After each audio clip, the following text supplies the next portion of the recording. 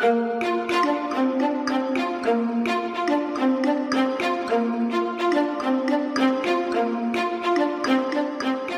to the Postcard Academy. I'm your host, Sarah Michatel. After my conversation with Artful Baker author Cenk Semasoy last week, I wanted to dive a little deeper into Turkish food, so I contacted Robin Eckert, author of the new book Istanbul and Beyond. Publishers Weekly has named this one of the fall's top 10 cookbooks. Robin writes about food and travel in Asia and Europe for the New York Times, Wall Street Journal, Lonely Planet, and other publications. She also publishes the award-winning food blog Eating Asia with her husband, photographer David Hagerman. In this episode, we'll discuss how Turkey's diverse geography influences the diet of the different regions, and we'll also talk about what to eat in Istanbul and beyond. Now onto my interview with Robin. Welcome, Robin. Thank you for coming on the podcast. Thanks for having me, Sarah. So you have been writing about food for several years for the New York Times, Food and Wine, Travel and Leisure. What were you doing before this? I was, before I started my blog, which is where I got my start in food writing, Eating Asia, I was working on a PhD in political science at UC Berkeley. And so what made you decide to make the switch to food writing? I'd always been interested in food, but when I applied to my dissertation program in the early 90s, it wasn't, food writing wasn't really a career as such. You didn't know of it as a career as people do now. And I knew that I loved to write and research, and I loved China. And so I went into a PhD program in political science with a focus on Chinese politics instead. And then moved to Bangkok in 2002 with my husband. He got a job there. And just sort of became, I'd always been into food and I'd always loved cooking. But when we moved to Bangkok, I just became aware of food in such a more visceral way, I guess, probably because of the street food scene there. And I just never seen anything like it. And I had a Thai teacher who just was very into food, and we just ended up talking about food all the time. And I started seeing, being aware of foods that, although Bangkok was much written about at the time as a food destination, I was eating things and experiencing things that you never saw written about. And I just thought, there's a lot here that, could be investigated and reported on. And at the same time, I'd sort of lost interest in being in academia. I'd finished my dissertation research in China, and that was a really hard couple years that made me feel like I didn't ever want to do academic research in China again, and that was my specialty. I'd also fallen in love with Turkey by that time. I'd visited at the end of the 90s, and so was kind of more obsessed with Turkey than I was with China. I taught as a graduate student instructor and found that I didn't really like teaching. And so it was just all of those things kind of came together at once. And I was a little past 40, and it was just like, you know what, I can finish my PhD so that I can have those 3, letters after my name. A lot of people said, oh, you can't leave the program now. Or I'm getting older and I can just drop it and do, what I really want to do with my life and get started on that right now and make a go of it. And so that I did. And quite successfully. And I think that's... Well, that took a while. Yeah. It took a while. Not overnight success. I think very few people have that. But I think it's quite brave that you made that decision, that, you've put all of this time in for your degree. You could have easily gone into that, but you decided to switch and follow your passion. So it was hard to walk away from the degree, but at some point you just say, what's the point? Or I did anyway. I imagine, yeah. And I read that you took a food writing class by a Bon Appetit editor who advised that we should give into our obsessions. Is that something that has just resonated with you ever since? Absolutely. We were living in Vietnam by 2005, and I took a food writing class with, the name escapes me now, but that was one thing she said, and I actually wrote it. She said, give into your obsessions, great stories will come from it, or something like that. And I wrote that on an index card and I put it on my bulletin board, and I don't have a bulletin board anymore, but I still have that index card that I wrote that, her advice on. And we moved to Malaysia like in August of 2005, and I started the food blog, and just really that was all about my obsession with Malaysian street food. And her advice has done me well since. And you're currently on a book tour for your very gorgeous cookbook, Istanbul and Beyond, exploring the diverse cuisines of Turkey. And you worked on that with your husband. Why did you write this book, and how did you guys research it? Oh, gosh. The book is, really a culmination, but hopefully not the final product, of sort of a love and of, I guess, an obsession that we've had with Turkey and its people and its food since we first visited in 1998. We were living in China at that time. I was working on my dissertation research, and David was working a corporate job. And we went to Turkey. We had 3 weeks vacation. We had award miles. It was the middle of winter, and the award miles would get us to Istanbul. And we'd never been before, didn't have any guidebooks, didn't really have any idea what to expect, but we're just blown away as, I think most people are who go to Istanbul for the first time. I've never met someone who's not blown away by Istanbul. And spent 3 weeks, a week in Istanbul, 2 weeks driving around the country, fell in love with it. And when we left on the airplane, I said to Dave, I don't know how and I don't know when, but Turkey's going to be a big part of our lives someday. And we moved back to Berkeley about 8 months later. And when I should have been working on my dissertation, I started studying Turkish at UC Berkeley and put a lot of effort into that. And we continued to visit annually as his annual vacations would allow for the next few years. And then we moved to Bangkok in 2002 and set Istanbul and Turkey aside so that we could get to know our new home region, and returned to Turkey for the first time in 8 years in 2010. By then, he was a freelance photographer, and I was freelancing as a food and travel journalist. And just immediately, as soon as we got in the taxi and were driving along the Bosphorus, felt that incredible pull that I sort of equate it with how do you explain why you love someone. It's just this attraction, and then decided at that time, because we had the freedom and we had the time to make that sort of decision, we said, let's devote some time to Turkey and do something here. And the idea for the book came about 6 or 8 months later when we were on the Black Sea during anchovy season, and were eating foods that we had never encountered in Turkey before, even though we'd probably traveled a total of 3 or 4 months there by then. We were eating cornbread. We were eating anchovies dipped in cornmeal and pan-fried. We were eating collardy type greens. And we thought, well, if we're encountering this new to us food here, what might we find in other parts of Turkey that most foreigners and a lot of Turks even don't travel to? And so that was really the nub of the idea for the book, and then worked on it for the next 5 years. So before your first trip to Turkey, what did you think the food would be like? And then what surprised you when you got there? I really had no idea. I just had no idea of Turkey as a place. I mean, I'm not a travel snob because I remember when I was an ignorant traveler. I don't think I was even aware of Islam when we traveled to Turkey. We didn't know it was Ramadan when we went. And I knew nothing of the culture, and I knew absolutely nothing of the food. I had never eaten in a Turkish restaurant. I don't know. We just sort of went. What surprised us when we got there, pudding. I remember eating a lot of rice pudding with a burnt top.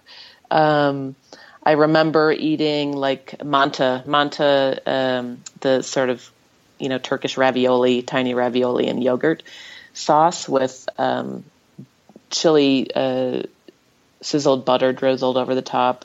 I had never had anything like that. That blew me away. Everything surprised me because I had no expectations. I think that's always the start of a good trip. No expectations, up for anything. Absolutely. I'd like to dive deeper into Istanbul, but first, could you give us a snapshot of Turkey, the different regions, and how the geography has influenced the food there? I'll focus on the regions that I feature in the book. So we focused on the eastern half of Turkey and decided to do that fairly early on in the process. We basically drew a very rough line from Sinop, which is a port town on the Black Sea coast, south to the province of Hatay, which used to be part of Syria and borders Syria on one side and the Mediterranean on the other. And so we basically, you can think of a clockwise journey starting in the middle of the Black Sea coast and going to the borders of Georgia, Armenia, Iran, and Iraq, and down south bordering Syria, and then circling back up to central Anatolia. And the way that the book came about was through our initial road trips in that region, in that part of Turkey. We did everything by road. And I was just really literally observing out the car window and writing in my notebook all the topographical and climatic changes as we drove. Because Turkey is such a small landmass compared to the United States, but it has as much topographical variation. So you can sort of imagine if you took the USA and you smushed it west to east into a tiny, a much smaller place, but it still has a desert and mountains and all this. And so, you can be on the Black Sea coast in Turkey, which is much like the Pacific Northwest, and in 6 hours you will be in a completely different topography and climate. And so we were driving and I was taking notes, and then we were obviously observing and experiencing what people are eating. And it struck me maybe after our first or second trip for the book that to a degree to which an American, or at least this American me, could never have imagined what people eat is determined by where they live and the topography. So, for instance, on the Black Sea coast, it is, as I said, it's lush like the Pacific Northwest. It rarely snows except for at higher sea levels. It's very rainy. And so it's a year-round growing season. And so you have things like leafy greens, collard, kale, very tough spinach, fleshy spinach, leeks that grow hip high. Corn is grown there, and corn is a huge part of the diet. Dried corn, whole kernels, cracked corn, cornmeal, corn flour, and fish, obviously, because it's a coastline. So much of the animal protein in the diet is fish. And, we tend to think of, in Turkey they eat a lot of lamb or mutton. Well, they don't on the Black Sea because, sheep don't graze there. And in fact, a lot of Black Sea people will tell you the smell of lamb makes them ill. And then if you drive east towards the Georgian border and you get to the northeast, which is the next region in my book, it's very lush, high plateaus, which are perfect for grazing cows. Wealth is measured by, the number of cows you have. And so beef is a huge part of the diet. There's a little bit of mutton eaten there, but not much. It's all beef, cow's milk, dairy, cheeses made from cow milk, a cheese called Gruyere, which is very much like Emmental, and another called Kaşar, which is kind of a mild cheddar that ages well. And then you drive south, maybe 6 hours, and you hit Van and Hakkari provinces, which are Kurdish provinces in the southeast, bordering Iran and Iraq. The topography, again, changes dramatically. It is jagged, high soaring peaks covered with snow most of the year, jagged foothills, rough terrain, and cows cannot graze on that terrain because they are, huge animals on spindly legs. So mutton and goats can traverse this terrain very well and pasture. And so suddenly you see quite a lot of lamb in the diet, and not lamb, but mutton, and sheep milk and goat milk. There's not a lot of arable land. And so foraging is a huge part of the cuisine there. And in the spring, villagers will take to the foothills and literally forage, literally tons of wild herbs and greens, and dry them and eat them in the winter in soups and stews, and pickle and salt brine them to add to a cheese, a very famous cheese called Otlu Peyniri, which is made from the milk of the sheep and goats who graze on those same greens. So it's a very, these very tight little locavore type of eating that isn't locavore because it's being rediscovered or is trendy, but because that's just how it's always been. Moving west again, you get to the southeast, Diyarbakir, Şanlıurfa, the home of Urfa pepper, and Diyarbakir provinces, partly Kurdish, some Arab influence. And people are eating very spicy food. It's the home of Urfa pepper. You start to see pomegranate molasses because the climate is supportive of that. Lots of grape molasses. There are a lot of vines cultivated there that were originally planted by Armenians. Armenians lived there until the early 1900s. And then you travel further west and a bit south to Hatay province, which borders Syria and used to be part of Syria. It's a Mediterranean province, so you suddenly see lots of olives, olive oil, tomatoes, chili peppers, and pomegranates. And so this is really where you start to see lots of pomegranate molasses in the food, and tahini. And then the last area that I look at is north central Anatolia, and that would be about 7-hour drive, 8-hour drive north of Hatay, that Mediterranean province. And this is really where you find the food that perhaps if you don't know Turkey very well, you think of this is what Turks eat. So lots of lamb, lots of grains, lots of legumes. This is the home of the chickpea. Lots of hummus. Yeah. Yes, exactly. Leblebi. So yeah, I mean, it's just a very incredibly locavore type of eating. And why did you decide to focus on the Eastern side for this book? I'm guessing there's probably a part 2 coming out in the future. I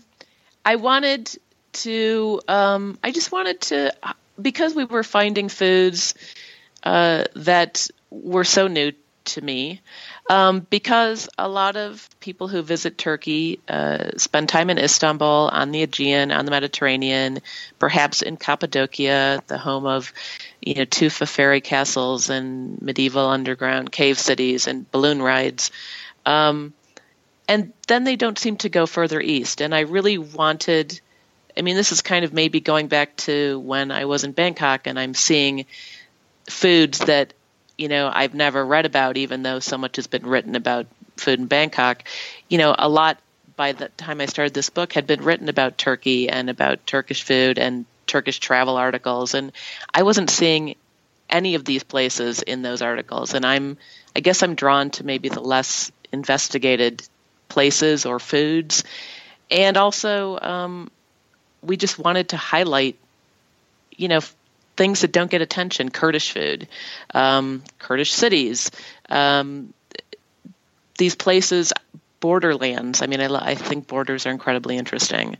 And so we just decided to focus on the part of Turkey that isn't really thought of as the place you go to visit, but you should. And your book includes recipes that have not been printed before in English, right?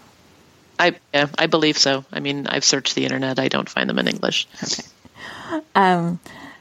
Now, going back to Istanbul, could you share a little bit about the history and how Istanbul's location has allowed for the fusion of different cuisines? So Istanbul was the capital of the Ottoman Empire, and it was, as such, a very busy trading port. And so cooks in Turkey, in Istanbul, had access to ingredients from all over the Ottoman Empire, from Persia, from the Balkans, from the Caucasus, and from Northern Africa. And then also in Turkey, in Istanbul, in addition to this mix of ingredients, at any time of the year, you had palace cooking. Topkapı Palace had thousands of cooks.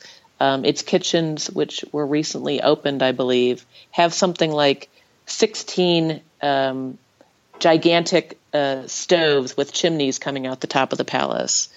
And all these cooks had to do every day was think of ways to please the emperor, coming up with new foods, variations on old foods.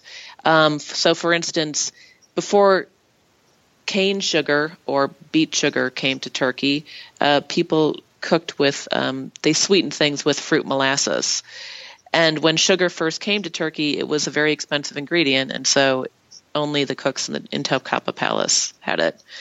And so they were creating things like these amazing layered syrupy sweets that we associate with Turkish cuisine.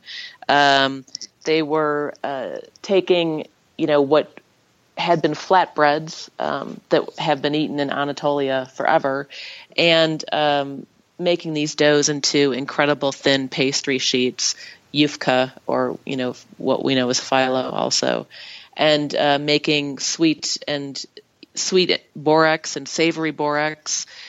Savory boreks, meat boreks with things like raisins and pine nuts and all of these kind of warm Silk Road spices like allspice and cinnamon.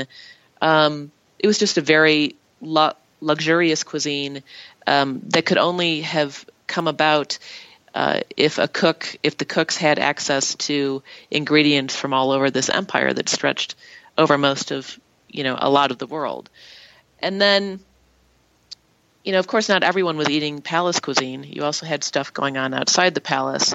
Istanbul was a city, and so there were people on the go, people that needed a quick bite. And so street food has a long history in Istanbul. Fish sandwiches. Fishermen actually used to sell the sandwiches from their boats, and simit and chickpea pilav, carts mounded with buttery rice pilav and mixed with chickpeas and pieces of chicken on top. So that's a very Istanbul thing too, street food. And then on top of that, when offices started opening on the European side of the city, and you had suddenly a lot of office workers, people who could not go home for lunch but needed a very tasty and cost-friendly way to eat in the middle of the day. That's when you started to see locanda, which is from the Italian word locanda, and esnaf lokanta, working men's canteens, basically tradesmen's canteens, were places that they could go and get a meal like grandma would make, but in a public setting and at a decent price. And these places are still dotted all over Istanbul. You know them by the steam table. Dishes are served from a steam table. And I know that the first time I went to Istanbul and popped my head in one of these places, I thought, steam table, no way, I'm not eating at one of these places. But in actuality, these places, which are run by men always, and the cooks are men, serve dishes that are really great for a steam table. They are soups and stews and, slow cooked dishes. And you could imagine dishes like kuru fasulye, which are white beans and tomato sauce, kind of simmering very slowly away on the back of grandma's stove. Well, instead, they're just on a steam table at an esnaf lokanta. And these places are still around. They're everywhere, and it's where people eat at lunchtime. And the menu is decided that day based on whatever's in season. Exactly. Okay. Do you have any favorites that you would recommend for somebody visiting? Oh, yeah, definitely. I would send people to Hayvore, which is an esnaf lokanta just off Istiklal Caddesi that serves Black Sea food, just like you'd have it on the Black Sea. And I would send them to Lades, which is also off Istiklal Caddesi, but closer to Taksim Square. It's a very Hayvore is a little more like the decor is a little more contemporary. Lades is very old style. These sort of like butter yellow walls and white tablecloths. Sort of not upscale, but sort of old style gentleman's place like. And it's been around forever. And I did include a couple recipes from Lades in the book and spent a morning in their kitchen, which is on the third floor.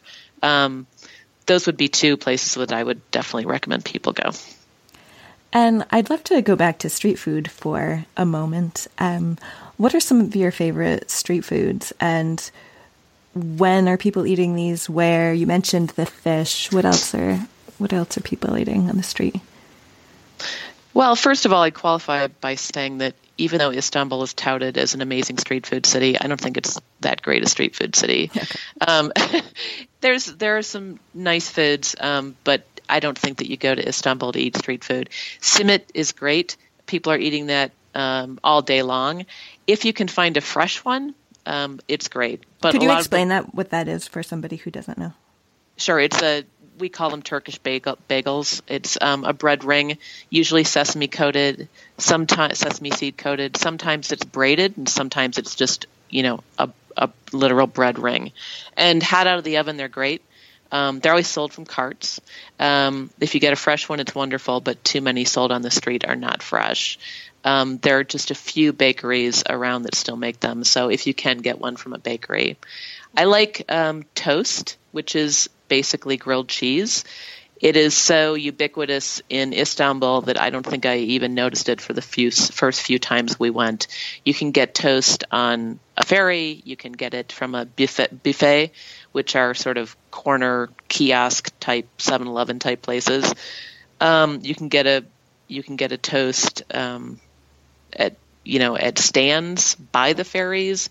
You can get a toast in cafes now, and a toast ranges from very basic, like 2 pieces of bread with some mild cheese inside and pressed in a panini type press, to more elaborate. Some of the buffets have an array of ingredients in a display case, and you can choose what you want in your toast. So you can get mild cheese, and you get a spread of pepper paste, and you can get some roasted chilies in there.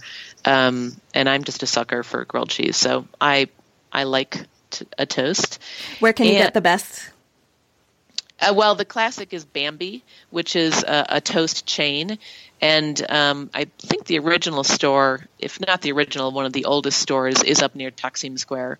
And yeah, they're open late night all day. And then another one is there's a good toast at the cafe just as you exit the ferry terminal in Kadıköy.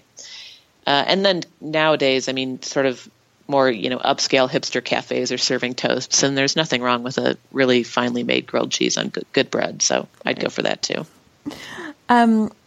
If you could design the perfect weekend for somebody visiting Istanbul for the first time, where should they go for the sights and for food?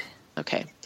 So let's say you arrive on a Friday. You have a Friday evening. You should go to a place called Lale, which is in Galata, and go to the rooftop and have a drink. That's a nice way to start the weekend. The view is gorgeous. And I guess maybe Friday night, I might just walk around in Karaköy, in that area, Galata Bridge, get out and do some walking, and I would get a fish sandwich for dinner, not from the bobbing boats on the Eminönü side, because those are not good, but across the Galata Bridge from the vendors in front of the Karaköy fish market. They make a really nice fish sandwich, and what you do is you want to ask for a double, which is double, which means same amount of bread, double fillet, so that you get the most amount of fish to bread ratio. And then I would wander up to probably the streets around Istiklal Caddesi, off of Istiklal Caddesi, where there are various bars, and have a drink. And you sort of have to have, before you go back to your hotel, you have to have an ıslak burger, which is wet burger. This is a hamburger where the buns have been soaked in a sort of sauce and it's put in a steam case. And it sounds awful. It's a little bit drunk food, but it can be tasty if you're in the right state of mind. And I just feel like it's something you have to experience if you're in Istanbul. On Saturday, I would get up and I would have a nice breakfast. Your hotel probably serves a really good breakfast. But you can go to Van Kahvaltı Evi, which is translates to Van Breakfast Salon in Cihangir. It is a an accessible place that serves the Van breakfast from Van province, near Iran, near the Iranian border. Van is known for its amazing breakfast because of the cheese that's made in Van, the Haut Lupanary herb cheese. You'll get something that I call in the book toasty scrambled eggs, which is toasted flour cooked even toastier in butter with eggs added. The usual menemen, which is eggs in chunky tomato sauce. Other cheeses from around Turkey. Kaymak from Van, which is the cream that's lifted off steaming milk, the surface of steaming milk, and then with Van honey over it. It's just basically a breakfast meant to hold you all day. That said, you should walk around some more and try to fit in another lunch at either Lades, the Esnaf Locanta, the working men's canteen that I mentioned, and lunch will go as late as 2 or 3, so you can go to these places later, or at Hayvore, the Black Sea place that I mentioned. And maybe dinner that night is for one of the restaurants in Istanbul where chefs are doing interesting things with Turkish artisan ingredients. So I really like Nicole, which is at the top of Tom Tom Sweets Hotel in Tom Tom neighborhood. The chef Aylan Yazıcıoğlu trained in France, and she's actually a pastry chef, but she does other cooking too, obviously. And she just does really wonderful dishes with featuring ingredients like local ingredients like pekmez or grape molasses, local tahini, local cheeses, pomegranate molasses, and those sorts of things. And then Sunday, I guess you're probably going to want to do breakfast, but I'd be more likely to skip breakfast and head out to have some tea by the water. You can sit over in Kadıköy. There's a nice cafe by the ferry terminal. And then I'd go nose around the Kadıköy market, which has all kinds of wonderful stores. There are places where you can buy cheese to take home and have it vacuum packed, cheeses from all over Turkey. There's a pickle shop, and pickles are very much part of Istanbul culture. And you can go have actually a glass of pickles. You can select your pickles, and then you eat them from a glass in the shop, and then you drink the juice. It's very good for you. And then I would probably go to Halil, which is a great place for lahmacun, which is, again, we call it Turkish pizza, but it's basically a crispy flatbread spread with a spicy lamb paste, and you eat it with parsley and a little lemon juice. And that is right at the edge of Kadıköy Market. It's one of my favorite places. And I think that'll do you for a week. Lots of good eating. Would you recommend that people go to the Grand Bazaar, or is that something? I guess architecturally it's great. And there are still some great spots there, I guess, to buy spices. I sort of tend to avoid it just because a lot of it now is really touristy.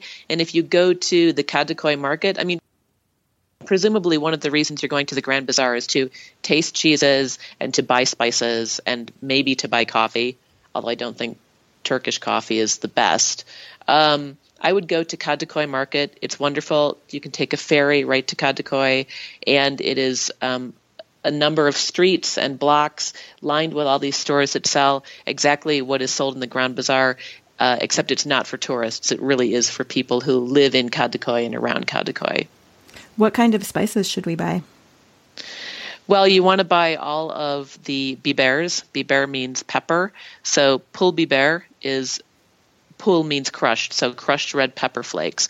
You want to, if you go to these stores, you will see a bunch of bags labeled pul biber, and they'll be sort of mild to spicy. So basically you want one that is has a nice flavor and is to the spice level that you like, but there should also be some flavor. And then you want to buy Urfa biber, which we call Urfa pepper. It's also called isot because isot is the name of the pepper in Turkish. You should buy some ground chili. Think of it as cayenne. Kırmızı biber, red pepper. You should buy some mahlep, which is the ground kernel of a type of wild cherry. It's likened sometimes to vanilla. It has a very a scent that's lovely and warm and hard to describe, but it's really nice in baked goods, and is essential for some baked goods. And I use it in a recipe in the book. Which and one? You might the Syriac spiced bread. Okay. It's a yeasted bread that has all these nice spices, and then this malab just adds a certain something.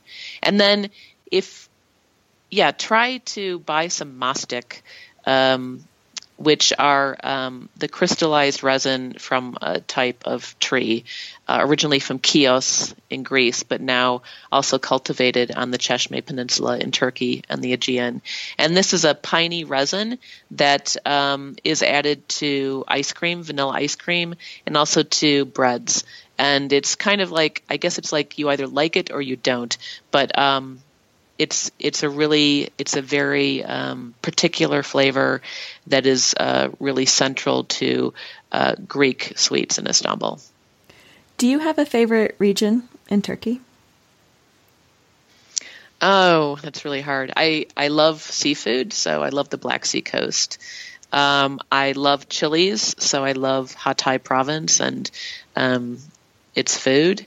And just sort of overall, I'm really drawn to Van and Hakkari, those two Kurdish provinces in the southeastern corner of the country, both for the food and the amazing topography. I mean, Hakkari is one of the most beautiful places I've ever been in my life, and for just the incredible warmth of Kurdish people. I mean, Turkey is known for its hospitality, and justly so. It's one of the most welcoming places you'll ever go.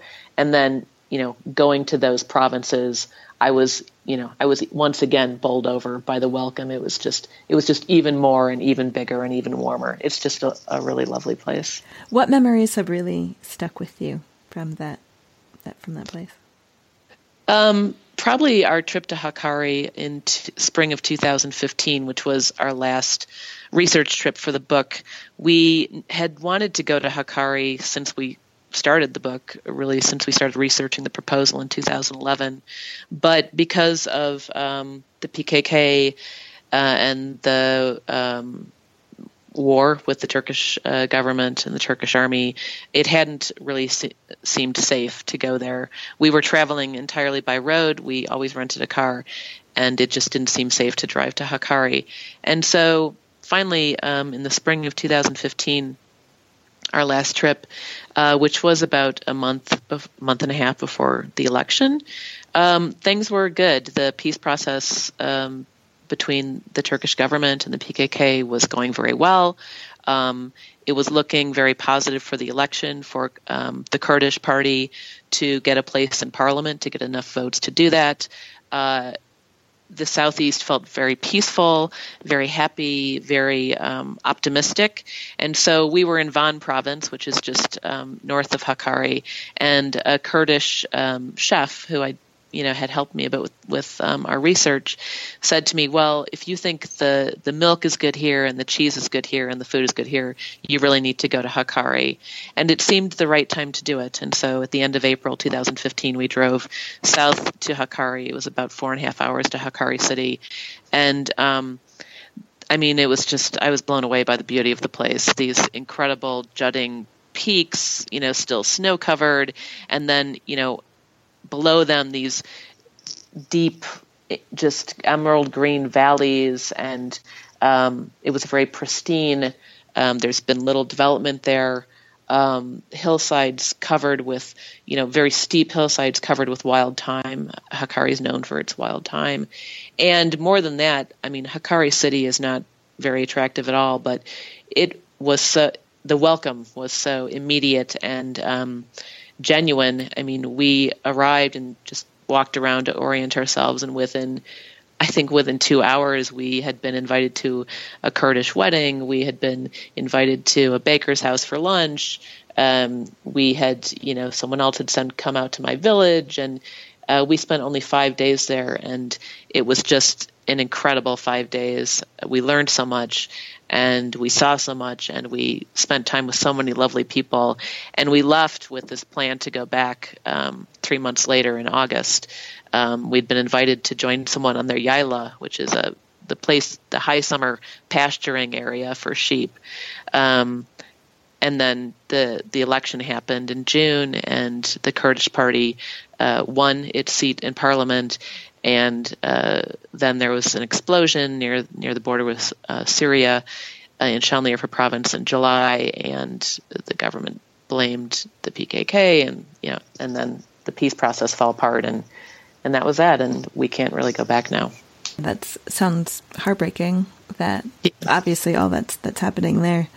I'm so interested in people inviting you to their wedding and all of that. Were they just very curious and coming up to you? How did you meet these locals?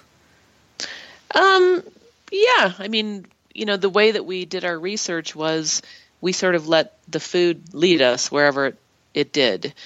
Food, it's been said before, food is a great entree to culture, but it really and truly is, because it is unthreatening and is non-political, and everyone consumes it. And so, sort of our modus operandi, when we arrived in a town, we would walk around and suss out, if there were any restaurants we wanted to check out, if there was any markets we wanted to check out to start getting a beat on local ingredients. And then we would always go into bakeries, traditional wood-fired bread bakeries, which are a big thing still in Eastern Turkey, which are places where obviously bread is made in a wood-fired oven, but also places where people bring their dishes to be cooked in these wood-fired ovens. They pay like the equivalent of 30 cents to the baker. The baker tends the dish, and then they come and pick it up and take it home, usually with some bread. And so, for instance, we were wandering around. We saw a bread bakery, and we walked in, and there were two women making this sort of flatbread filled with caramelized in butter flour. And I had heard about this, and I this particular type of bread, it's particular to Hakkari, and I said, "Oh, you're making this dish." And then we got to talking, and they're making these breads because someone's sister is getting married in 2 days, and why don't you come to the wedding? I mean, this is it's not unusual. I mean, if a Turk from Istanbul walked in and started chatting them up about their breads, they would invite the Turk too.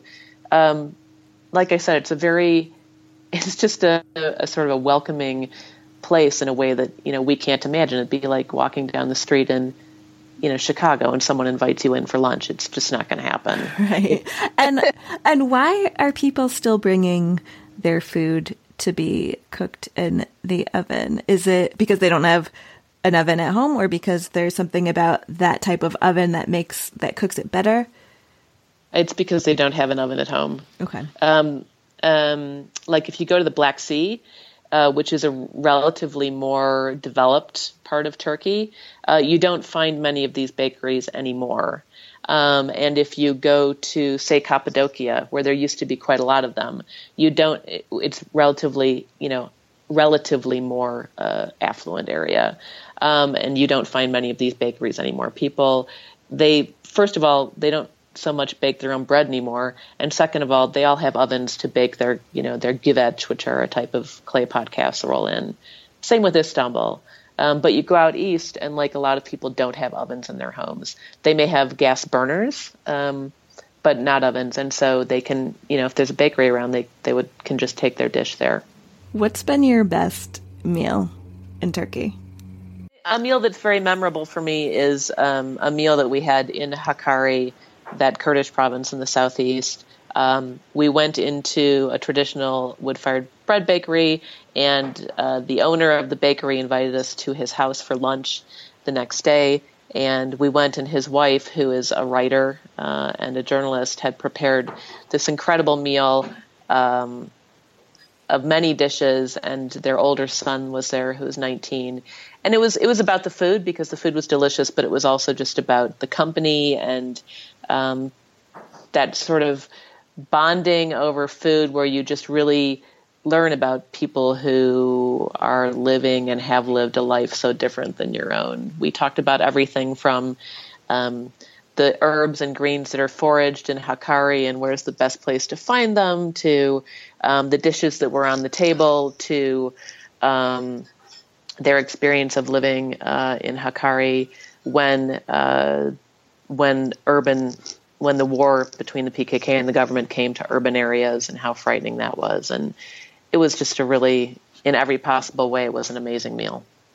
Is there anything else you would like to add about your book or your travels or book tour? I'll be back in March for more book tour events. We'll be back in the USA. I have a website for the book and events, IstanbulandBeyondCookbook.com.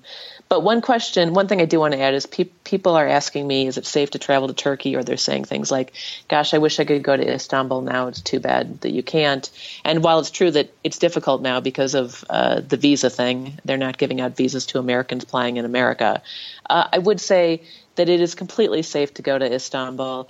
If you would travel to Paris or Brussels or Barcelona, you should consider going to Istanbul if you're in a position to get a visa, and I hope that situation will be resolved soon. Please go, because people are hurting because of the lack of tourism. It saddens me to see friends with restaurants and shops and stuff hurting for business because people think they can't go. It's still a wonderful place, and it's as safe as any other place in the world. So go. It's great. I agree 100%. And where can people find out more about you, Robin? They can find out more about me at robineckhart.com and at my blog, eatingasia.typepad.com. Okay, and I will link to all of these things. So, all right. Thank you again, Robin. Thanks for having me on the show, Sarah. Well, I am ready to go back to Turkey for some hummus and simit, and also grilled cheese. But what I love most about this interview is Robin saying that she was this close to getting her PhD and then said, nah, my heart is not in this. And even though she put in years of work, she knew that cutting her losses and pursuing her curiosity for food and writing would lead to something more satisfying and meaningful for her. Lost time is never found again. Ben Franklin said that. All right, I've included Robin's food recommendations on postcardacademy.co/Turkish food. If you liked today's episode, please share it with a friend and leave a review on iTunes. Though I guess this is now called Apple Podcasts. I'm not sure that rebrand has caught on. If you'd like to reach me, you can email me at sarah@postcardacademy.co or find me on Instagram @postcardacademy. That's all for now. Thanks for listening and have a beautiful week wherever you are.